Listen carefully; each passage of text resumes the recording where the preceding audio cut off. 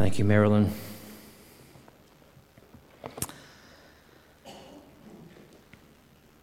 These are the best-selling self-help books at Amazon.com. Number 1, Atomic Habits, an easy and proven way to build good habits and break bad ones. The description says, no matter your goals, Atomic Habits offers a proven framework for improving every day, by James Clear. So you know this book is going to be clear. It's Father's Day. I get as many of those as I want. It's going to be a long day. Number 2, Green Lights by Mr. Allright, Matthew McConaughey. The description of the book says, I've been in this life for almost 50 years. Been trying to work out its riddle for 42, and been keeping diaries of clues to that riddle for the last 35. Notes about successes and failures, joys and sorrows, things that made me marvel and things that made me laugh out loud, how to be fair, how to have less stress, how to have fun, how to hurt people less, how to get hurt less, how to be a good man, how to have meaning in life, how to be more me. Recently, he says, I worked up the courage to sit down with those diaries. A few more. Number 10, Can't Hurt Me by David Goggins, subtitle, Master Your Mind and Defy the Odds. Number 11, The Subtle Art of Not Giving an Expletive by Mark Manson. Number 13, Jordan Peterson, 12 Rules for Life, an Antidote for Chaos. Number 18, Atlas of the Heart, Mapping Meaningful Connection and the Language of Human Experience.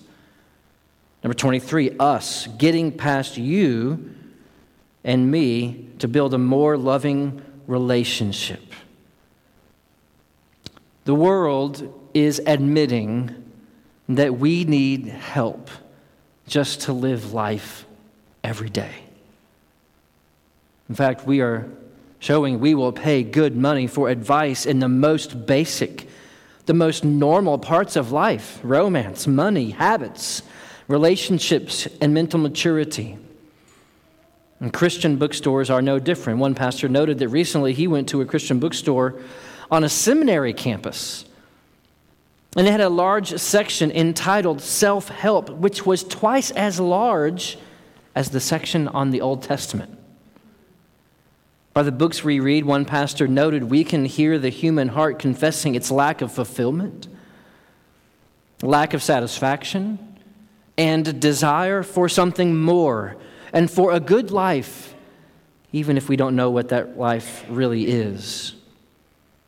If you look at the Christian self-help bestsellers, you can see who we listen to the most. The top 3 books in Christian self-help, which is an oxymoron of a category itself. Those top 3 authors are an NFL football player, a Catholic bishop having a conversation with the Dalai Lama about suffering, and the pastor of one of the richest and largest megachurches in the world. It seems even spiritual people looking for something of a spiritual answer to the meaning of the order of life are looking to authors and voices just outside true Christianity. And this is where the book of Proverbs comes in. The book of Proverbs is practical instruction for living a holy, meaningful life to God. It is no self-help book. This is what we're going to say about the book of Proverbs as we begin preaching through the book of Proverbs, at least chapters 1 through 9 today. Not chapters 1 through 9 all today, but chapters 1 through 9 the summer. Answering 3 questions today. What is Proverbs, number 1? What is Proverbs? What is this book? Where did it come from? Where is it in the history of the people of God? What is Proverbs? Second question, what is the practical application of Proverbs? What is the practical application of Proverbs? Number 3, what is the main message of Proverbs? What's the main message of the book of Proverbs? If I were to get one thing right about Proverbs, what would be the main message of the book of Proverbs? And finally, I think you might know where this is going. Who is the peak of all of God's wisdom? Who is the apex, the peak of all of God's wisdom? Those will be our 4 questions this morning. Let's pray. Father, we come now to your word. We are so desperate for correction and instruction, even rebuke. We need wisdom, God. Father, I pray that this morning you would help us sit here with your word opened in our laps. Help it get into our hearts that we are in desperate need for instruction and that you are God who has wisdom. Help us be humble today. Help us not be proud in our own opinions and our own understanding. Help us admit that we are wrong and that you are right. Help us love your voice more than any other voice in the world. We love you, Father. We pray this in Christ's name. Amen. Well, what is Proverbs? What is Proverbs?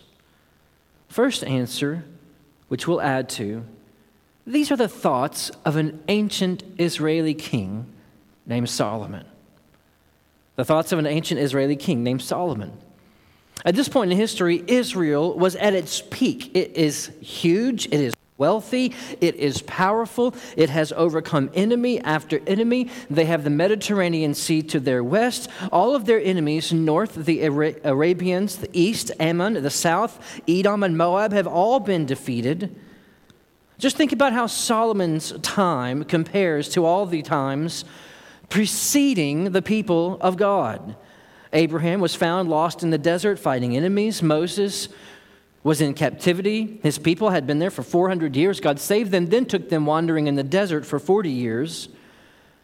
Joshua was forced to fight enemy after enemy along the way to the promised land and then in the promised land. Through the book of Judges after Joshua, we are up and down, up and down, up and down. We trust in God, we're sinning. We're trusting God, we're sinning. Enemies defeat us, then we're saved over and over and over. Then in 1st and 2nd Samuel, they get their first king, someone to help us be like all the other nations. But their first king, Saul, is a dud. Forsakes God. He dies paranoid and manic. But then comes David, man after God's own heart. That little shepherd boy becomes king, and he conquers nation after nation after nation until there is finally peace in the land of Israel. The people are in the land, they have the law, they have a king, their enemies are defeated, and then David dies and Solomon becomes king. What does Solomon need? What does Solomon need to be king? When Solomon becomes king, it says in 1 Kings chapter 2, verse 12, Solomon sat on the throne of David, his father, and his kingdom was firmly established. This wasn't just a growing kingdom, a striving kingdom. This kingdom had come somewhere. It says in 1 Kings chapter 4, verse 20, Judah and Israel were as many as the sand by the sea. And here's what they were doing in Solomon's day. They ate and they drank and they were happy. You couldn't say that about Moses' day. They just sat around and ate and drank and they were happy. You can say that about David's day.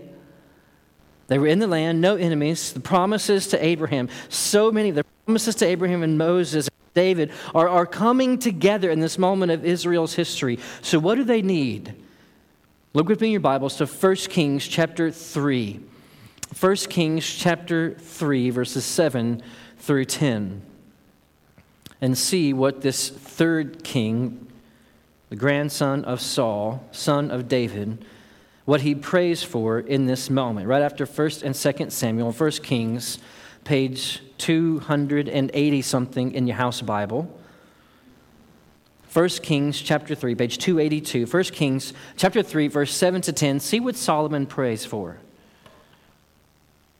And now, O Lord my God, you have made your servant king in place of David my father, although I am but a little child. See, Solomon is feeling quite overwhelmed at the task before him. I do not know how to go out or how to come in. That's a battle term. I don't know how to fight like my dad. And your servant is in the midst of your people, whom you have chosen, a great people, too many to be numbered or counted for multitude. Verse 9, here is Solomon's prayer. Give your servant, therefore, an understanding mind to govern your people, that I may discern between good and evil. For who is able to govern this, your great people? See God's answer, 1 Kings chapter 4, verses 29 through 34. After espousing Solomon's great wealth, we see that God gave him the wisdom that he asked for. 1 Kings chapter 4, verse 29, and God gave Solomon wisdom and understanding beyond measure. Wisdom and understanding beyond measure, and breadth of mind, like the sand of the seashore, so that Solomon's wisdom surpassed the wisdom of all the people of the East and all the wisdom of Egypt. For he was wiser than all other men, wiser than Ethan the Ezrahite, and Heman, and Calcol, and Darda, and the sons of Mahol. His fame was in all the surrounding nations. I have no idea who these people are, but I have to imagine they would have been thought of like Dr. Phil or Oprah or Bill Gates. They're the top 5 best sellers in the wisdom category of ancient Near East literature. And his wisdom surpassed them all. Verse 32, he spoke 3,000 proverbs. And his songs were 1,005. He spoke of trees from the cedar that is in Lebanon, of the hyssop that grows out of the wall. He spoke also of beasts and of birds and of reptiles and of fish. I think this is saying he could see wisdom anywhere. And the people of all nations came to hear the wisdom of Solomon, and from all the kings of the earth who had heard of his wisdom. We get an example later in chapter 10 when the queen of Sheba comes from North Africa. She hears of Solomon's wealth, hears of his wisdom. She comes to see with her own eyes. And to save us the time of reading, when she sees all of his wealth and she asks all of her questions, every question she could imagine, when Solomon answered them over and over and over, 1 Kings 10:5 says, there was no more breath in her. The breath was taken away. She asked until she ran out of questions. Solomon asked for wisdom to lead God's people. God gave him wisdom that was without compare in the world. And now Proverbs starts like this. Proverbs chapter 1, verse 1. The Proverbs of Solomon, son of David, king of Israel. When verse 1 says the Proverbs of Solomon, son of David, it's not merely a kind of a mandatory attribution to an author on the cover just so we know who wrote it. It's a proclamation. This is Solomon's wisdom. Solomon? Yeah. Where did you get a copy of that? This is the all-time ancient Near East best-selling literature author. And why does it matter that we have Solomon's wisdom? Why is it so important that we have Solomon's wisdom? What makes Solomon so great? Because Solomon's wisdom is God's wisdom. This is God's wisdom. Solomon prayed and asked God for wisdom. Solomon started out his getting wisdom with admitting to God that he needed God's wisdom. And God gave him wisdom. And he became wise. To say that these are the Proverbs of Solomon, to look in history, is to say that these are God's Proverbs. This is God's wisdom. This makes Proverbs different than all of the self-help books and all of the magazines and all of the websites and all of the movies and documentaries and all of the counselors. It stands out from Confucius and Buddha and your grandmother. I'm sure your grandmother is so wise. But you cannot put it on the shelf next to bodybuilding magazines and car building magazines and home building magazines and relationship building magazines. It is above all other wisdom. And all other wisdom must submit to it and be tested by it. Friend, where are you looking for wisdom? Your own heart? So many of the books that you have on your shelf, your aunt, they may be great sources of wisdom. But Proverbs is calling us to listen to the mouth of God. Listen to the mouth of God.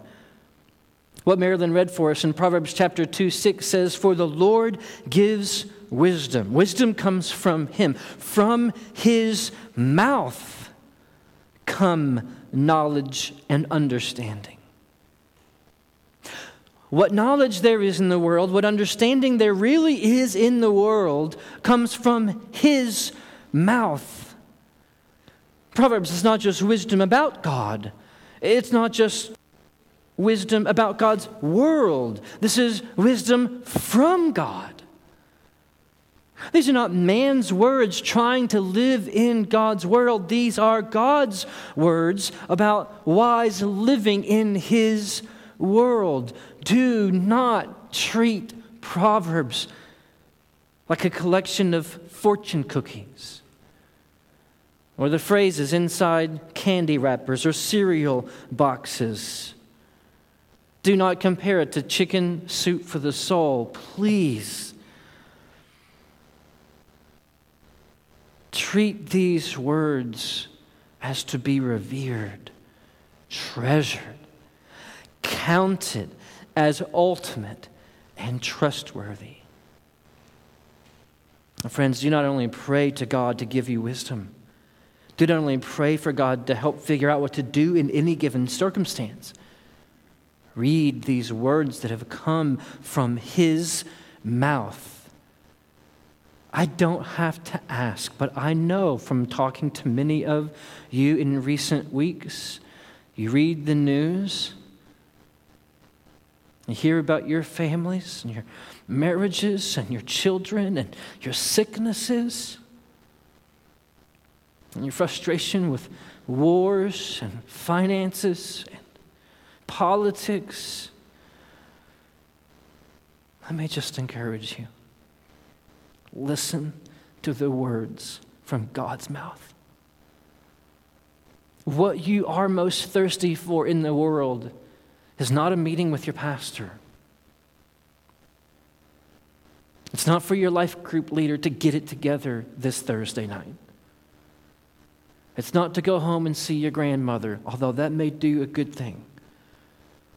What you need, what we need, is to hear the words from God's mouth. That is wisdom. That is knowledge. From His mouth come understanding. What is Proverbs? These are the words of Solomon, but we see that in Solomon, in his history, that these are the words of God. What is the practical application of Proverbs? What is the practical application of Proverbs? How to grow into God's wisdom. How to live in God's wisdom. Look at that next section in our passage today, Proverbs chapter 1, verse 2 to 6. Proverbs chapter 1, verse 2 to 6. To know wisdom and instruction, to understand words of insight, to receive instruction in wise dealing, in righteousness, justice, and equity, to give prudence to the simple, knowledge and discretion to the youth. In other words, if you want to be wise, if you want to live having had instruction, if you want to have insight, if you want to go past being simple about the world and understand the world, to deal wisely, if you want to be prudent, that is, have some foresight in all of your decisions rather than live simply and kind of dumbly about what's going on in the world. If you want to do that, the practical application is this, verse 5 and 6.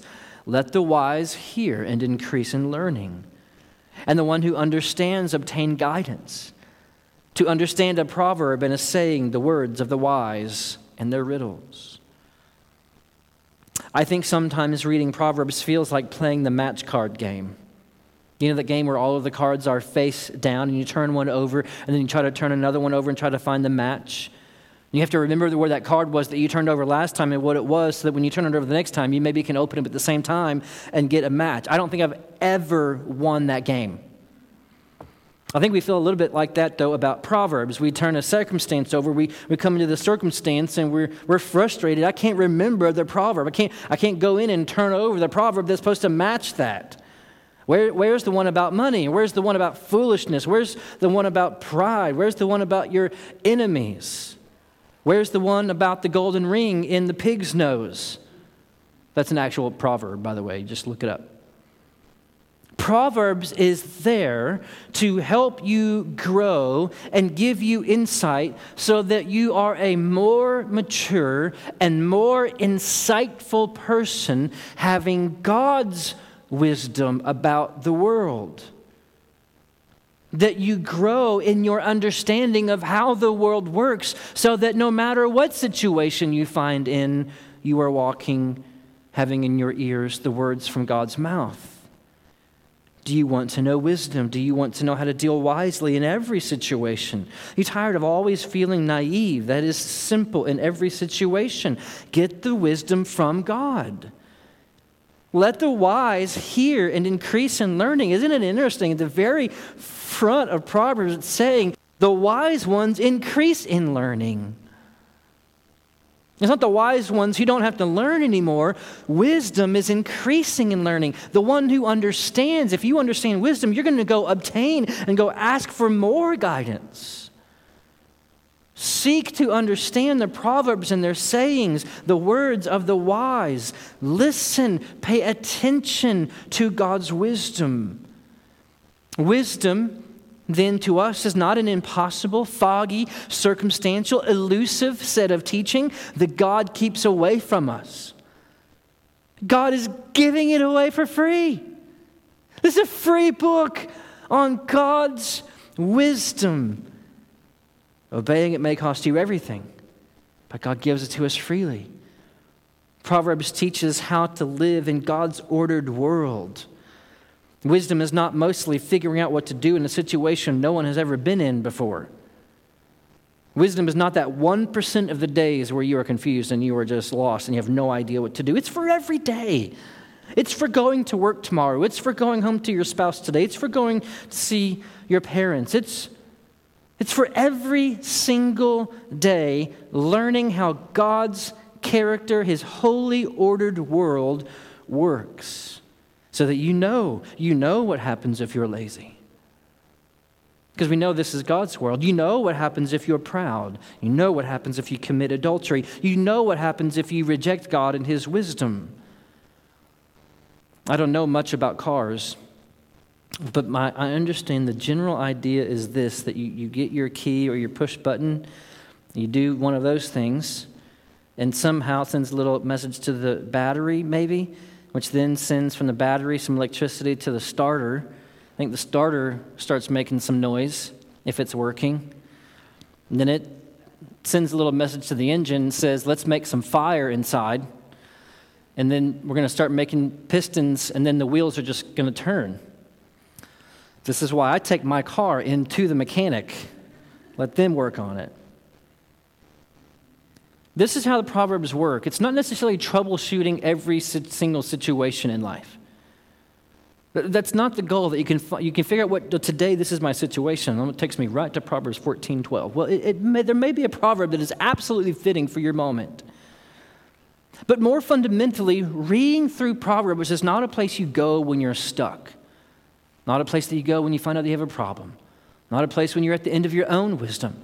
It's a place to go today before you get to where you're going tomorrow, so that having God's wisdom, you can see how the world works when you get there. Wisdom is not just spontaneously coming up with brilliant ideas for getting out of situations that no one's ever been in. Wisdom is actually instruction from God on how to fear God in every aspect of your life. Let me ask you, this is how you know if you think this way. Do you pray for wisdom often? Do you read the Bible often seeking wisdom?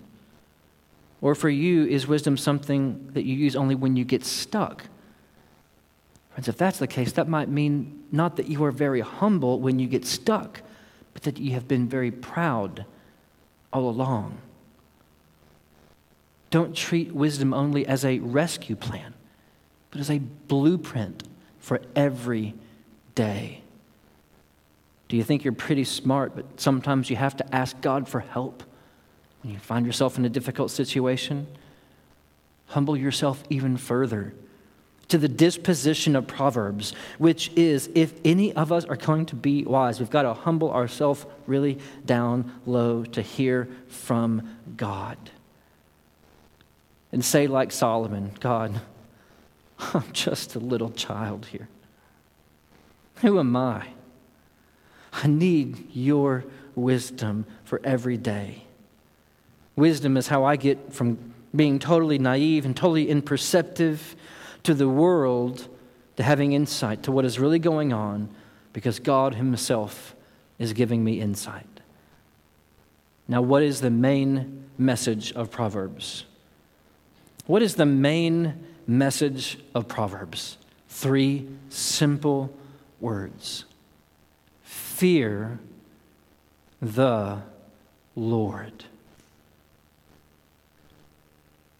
The main message of Proverbs isn't first be really wise and be really smart and know all the sayings and memorize all the verses so you can apply them to all the situations. It's fear the Lord. Look at how the introduction to Proverbs ends in chapter 1, verse 7. You want wisdom? Come get instruction. And here's the summary of the whole book, Proverbs 1:7. The fear of the Lord is the beginning of knowledge. Fools despise wisdom and instruction. One author says, just as a text in calculus resupplies familiarity with algebra without making any overt references to it, so the teaching of Proverbs assumes that the reader shares its worldview and only rarely makes explicit references to what is taught elsewhere in the Bible. Proverbs will go wrong on you if it does not begin and end and mean the fear of the Lord. The whole of Proverbs is about how to walk in fearing the Lord. Where does wisdom begin? Not in 10 tips, not with 5 tricks, not with 12 secrets. One thing, fearing the Lord. And this is the testimony of all wisdom literature in Scripture. Consider Ecclesiastes chapter 12. Solomon, the same author, is searching for what really matters in life. I've got swimming pools, I've got cars and horses and gardens and houses and armies, and I've got it all, but it's all vanity. It's all going away. It's all falling through my fingers. I'm going to die like every other man. So what really matters in life when you really look around? Here's how Solomon ended the book of Ecclesiastes, chapter 12, verse 13, 14. The end of the matter is this: all has been heard. Fear God and keep his commandments, for this is the duty of man. For God will bring every judgment, every deed into judgment with every secret thing, whether good or evil. That's how the book of Ecclesiastes ends. What matters? What doesn't go away? What doesn't flutter away when we die? Fearing God, keeping his commandments. And then there's Job. Job didn't know what was going on behind the scenes. For all intents and purposes, it seemed like Job never found out to the day he died. Job lost everything. He lost everything, his house, his children, his farm, his servants, his own health. And it was all due to a spiritual theater he couldn't even see. God permitting Satan to come take it all away. Satan, under the providence and authority of God, who was testing Job's faith, brought about storms and fires to destroy Job's life. What can Job do? How do you live in wisdom when it's all gone? What's Job supposed to do? Whose fault is this? Where could you even begin to possibly to know how to live in that situation and discern what it means? Don't you know that's the whole point of the book of Job? It's not the first 3 chapters where everything gets taken away. It's the 37 chapters after that where his friends and Job are debating what matters. How does this work? What are we supposed to do? Who do we blame? And John read for us Job 28. From where then, Job says, does wisdom come? Where is the place of understanding? It's hidden from the eyes of all living and concealed from the birds of the air. Abaddon and death say, we've heard a rumor of it with our ears. We've heard about wisdom. But God understands the way to it. He knows its place. For he looks at the end of the earth and sees everything under the heavens. When he gave to the wind its weight and apportioned to the waters by measure, when he made the decree for rain, when a way for the lightning of the thunder, and then he saw it and declared it. He established it and searched it out. And God said to man, behold, the fear of the Lord, Job. That's wisdom. That's understanding. Job, fear the Lord. That's the insight that you need to live your life. You will have no idea what's going on up in heaven. The wisdom that you need is this, Job. Fear the Lord. That's all. And you'll be right by God here on earth and in heaven. Just turn away from evil as you have been doing, Job. That's what it means to live in understanding. How can you possibly walk in wisdom knowing that all of life is futile and fleeting? Ecclesiastes says, fear the Lord. How can you possibly walk in wisdom when you don't even know what God is doing in your life behind the scenes? Job says, fear the Lord. How can you possibly walk in wisdom when there are countless situations that are impossible for us to navigate in our own wisdom? Proverbs says, fear the Lord. Proverbs is not unique to the Bible. It is continuing the theme from the garden to the garden, that the way to walk in wisdom is simply to fear the Lord. Friends, don't be tricked into thinking that wisdom means that you always know everything about everything. That you always know what to do in a situation in order to make the situation turn out a way that you would like for it to turn out. Wisdom doesn't always work like that. As in Ecclesiastes, life is futile. As in Job, much of what guides our lives is God's invisible providence. How can we live in it? Fear the Lord. This is a fear which is a right fear, a holy fear. A fear that says, I want to go to God and obey Him and love Him because He is God, because He has saved me, because this is His world. Why did Israel go into exile? Fundamentally, because they did not fear the Lord. They worshiped idols. They worshiped idols, and so God removed them from their land where Solomon had been so firmly planted. The temple was so firmly planted. The kingdom was so established, but God removed them from the land. Why? They did not fear the Lord. So His correction through Jeremiah chapter 32 is that He is going to put the fear of Himself in their hearts, that they may not turn from me. That's where they went bad. They did not fear the Lord. They turned to idols, so they were very foolish. Unlike that devilish fear, Michael Reeves says, that we have seen that would drive us away from God. This is a fear that keeps us from turning away from Him.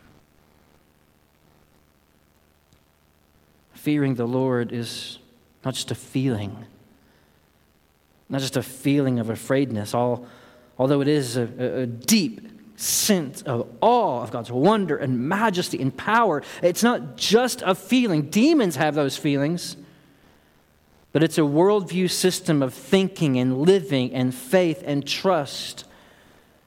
God exists and He has created everything. God is holy and trustworthy. He is not evil. The world is God's world. The world works the way God has ordered it according to His own nature. This is so huge. Proverbs is not a moralistic book. It's not a book filled with karma, saying if you do good things, really good things are going to happen to you. And if you do bad things, really bad things are going to happen to you. Proverbs is saying that this is God's world and God has ordered it to work according to His holiness. And the most fundamental way to live in it, to get into the gears of how God's world works, is to fear the Lord. I've never sat in a Ferrari, for example, but I suppose those who are familiar with Ferraris know that when you get in it, it's supposed to handle a certain way. It's supposed to get up to a certain speed. It's supposed to match a certain style that comes with the name. I know about this from personal experience. When you go to Taco Deli, I know how that tastes. I know what to expect when I go there. I know the certain flavors that are there, the food that are there, the taste, the smell. This is God's world. It's like God has ordered it. And all the tastes, all the inner workings, all of the functions are according to Him. So to fear the Lord is just to say, this is your world, God. This is your vehicle for your glory. And unless I treat it like it's your world, I will always be out of gear. I'll always be mistaken. I'll always be misstepped if I'm not fearing you, listening to the words from your mouth, God. This is God's world, a holy order. Therefore, wisdom and understanding comes from fearing God. This means in part that fearing the Lord means the path to wisdom is partly theology. The way to wisdom is not by just going to wisdom, but by going to God. You cannot get to wisdom without going through theology, that is, the study of God Himself. If you attempt to use Proverbs and use it like fortune cookies or a daily calendar of tidbits of wisdom, it'll go bad on you. It'll turn into moralism. But if you set out to fear the Lord and learn how to live in God's world, listening to Him and to His mouth, it will give life to you. Be careful that you not think that wisdom begins in the book of Proverbs. Wisdom begins in the book of Genesis. Wisdom begins with saying, God said, let there be light, and there was light. God exists. God created the world. This is His world. Fearing the Lord means recognizing this is God's world and I'm part of creation that's living in His world. Psalm 14 verse 1 says, the fool says in his heart, there is no God. You cannot be wise and not believe in God. Wisdom then is found in Exodus when Moses confronts Pharaoh. See that wisdom looks like an Exodus. It doesn't make sense for slaves to show up to their masters and say, hey, let us go. Let my people go. But Moses did. Why? He encountered God at the burning bush. He heard from God, and fearing God more than Pharaoh, he led the people of Israel out to oppose Egypt. Many of the Israelites, remember, they thought this does not make sense to us. Who died made you king. They're going to make it worse for us. Look, you're already talking to Pharaoh. They're making us make more bricks. This doesn't make sense. Not in worldly terms, but if you fear the Lord, you're walking in righteousness. You're walking in wisdom and insight and understanding. The way to wisdom is not just to shoot straight to some proverbs about talking to fools or how to study ants in their busyness and their work habits, or how to avoid adultery. It starts with fearing God. And wisdom is fearing God all the way through. Wisdom never departs from being the fear of God, worked out practically. That's the meaning of every proverb. Do not let Proverbs become a godless book to you. The path to wisdom is theology. Fear the Lord, know the Lord. Wisdom is dripping from every page of the Bible because the Bible is theological. Maybe for you, the first step from simpleness and fear and anxiety to getting into wisdom isn't a book about wisdom. Maybe it isn't first a book about how to, or 10 things, or 6 ways to fix your marriage. Maybe the first step is coming to read the book of Exodus and fear God.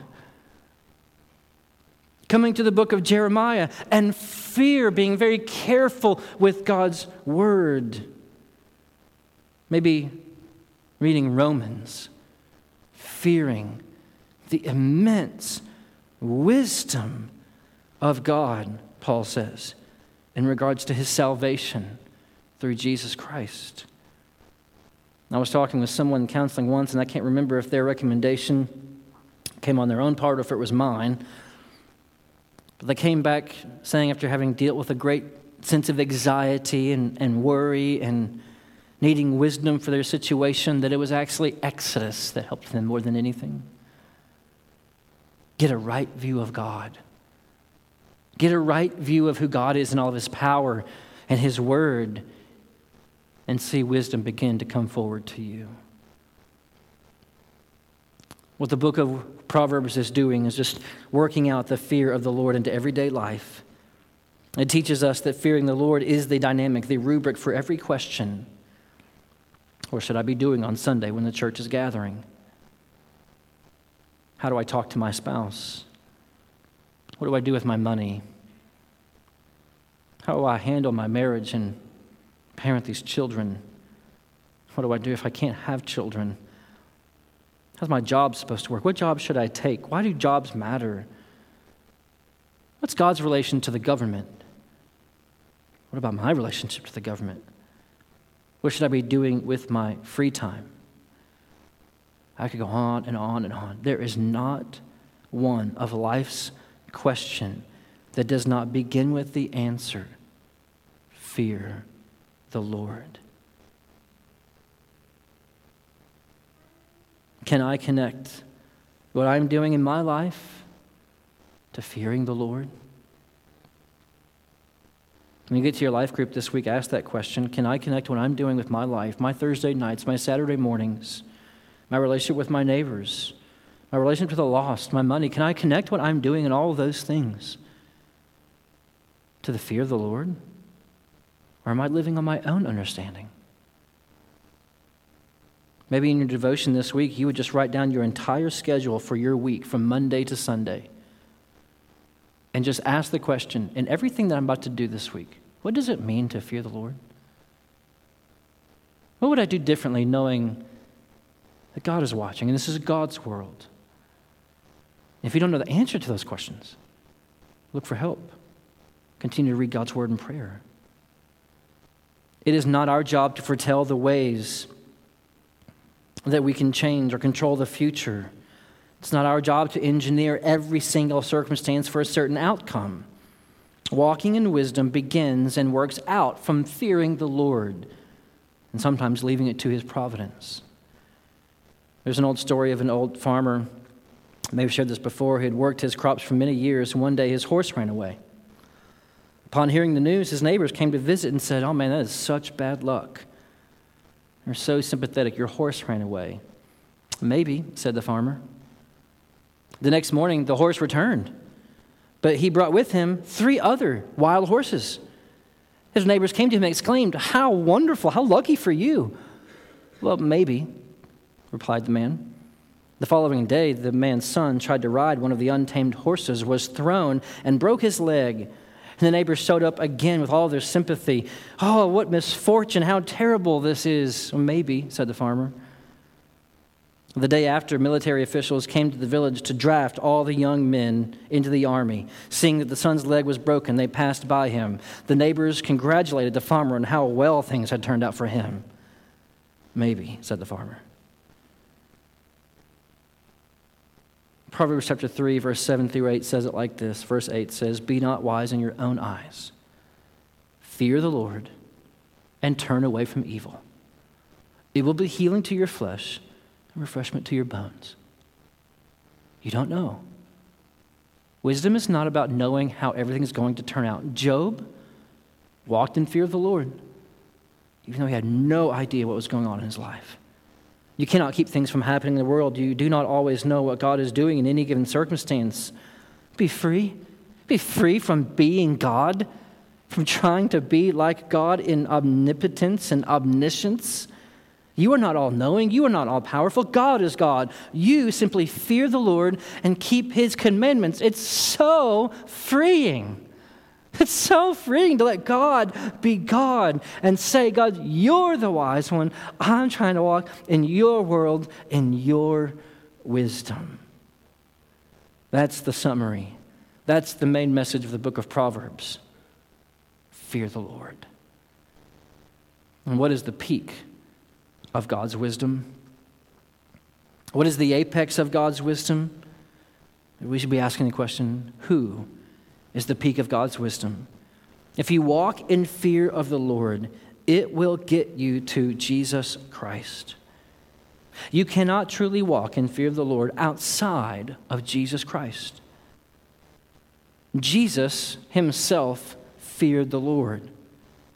He is to us the great example of what it means to fear the Lord. As we read at the beginning of our service today, Isaiah chapter 11 prophesied about Jesus Christ, saying, "The Spirit of the Lord shall rest upon him, the Spirit of wisdom and understanding, the Spirit of counsel and of might, the Spirit of knowledge and the fear of the Lord." It's going to be on him.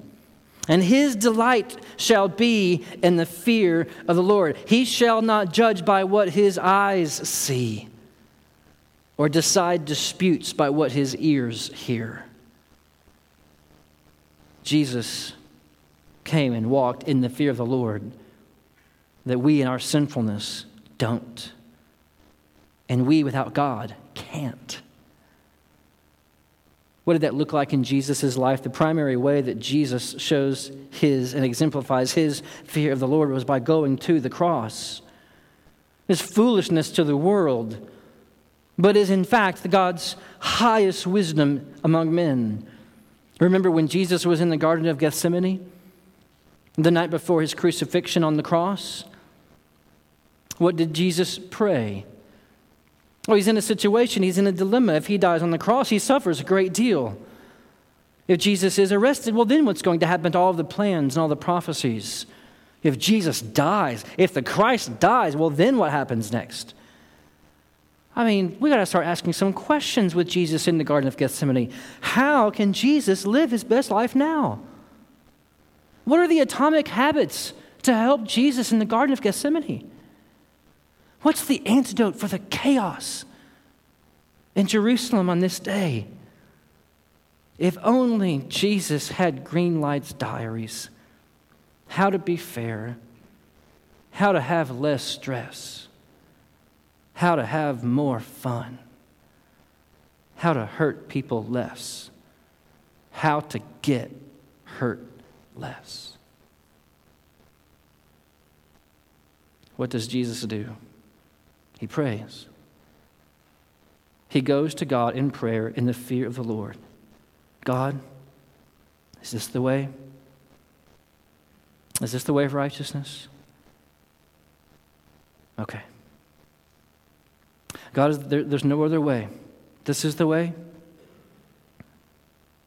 Okay, God, if this is the cup that you have for me to drink, if righteousness means this, if fearing you means this, your will be done. And Jesus goes to the cross out of fear for the Lord. Not because of his own sin, not because he did something wrong and God was mad at him, and God was punishing him, and his sins got him into this trap. His own foolishness got him into this trap. No, he went to the cross in God's wisdom for our sin.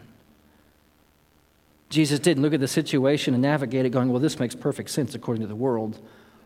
Any good leader knows the best thing to do is to go die. No, he feared God. He delighted in the fear of the Lord. He would rather delight in God and go to the cross than lose God's favor and be free of the cross. That's how Jesus came to die on the cross for our sins. It is the wisdom of God through Jesus fearing the Lord and stepping into his plan, which led to our salvation. He died on the cross to pay our debt of sin. We deserve to die. We deserve God's wrath because we have lived so foolishly, because we refuse in our sinfulness from Adam forward to fear the Lord. We just took one command: don't eat of the tree of the knowledge of good and evil. Oh, well, this fruit looks good. And that's our problem, is we don't fear the Lord. Romans chapter 3 says everyone has the same problem. There is no fear of God in their eyes. And we deserve God's judgment because we have feared man and ourselves, and feared suffering, and feared pain, and feared death. But not Christ. Him falling into the fear of the Lord fell him into the cross for our sin, that we might be forgiven of not fearing God. Oh, friend, God has put all of his wisdom in and through Jesus Christ.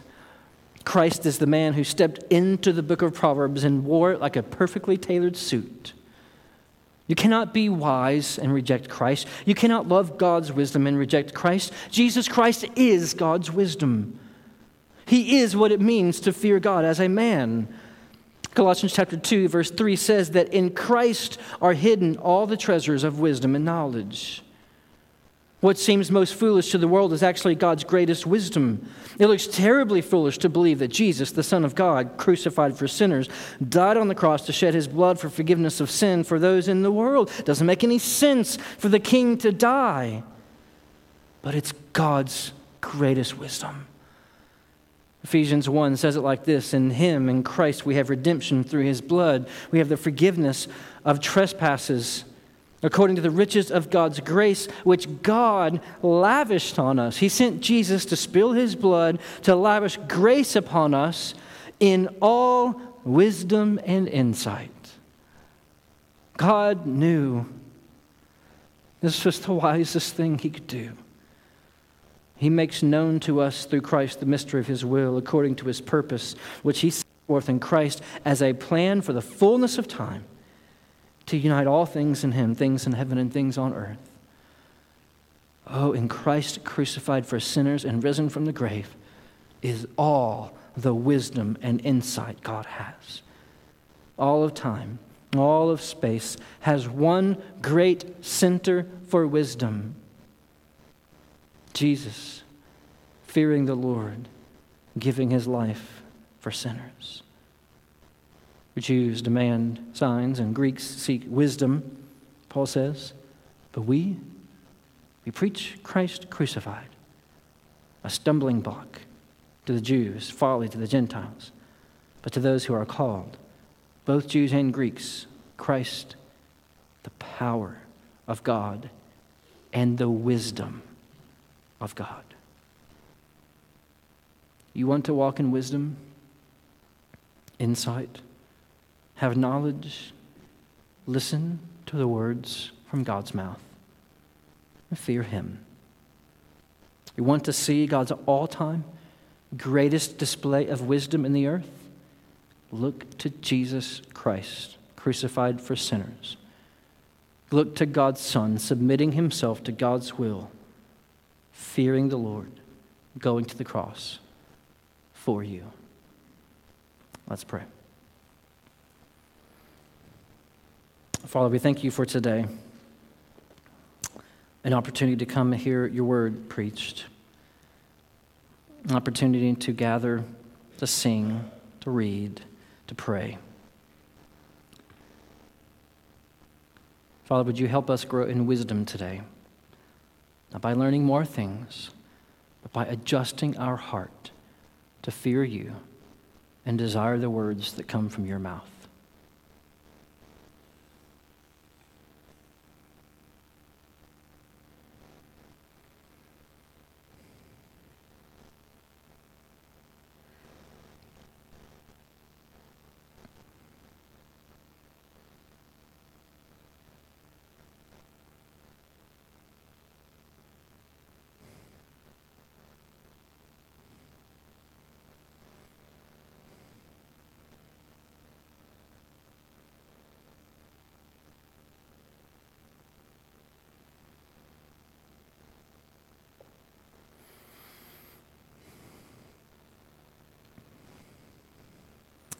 Father, thank you for your word. Thank you for the words through Solomon. Thank you for the words of Christ. Help us walk in wisdom this week by fearing you. In Jesus' name, amen.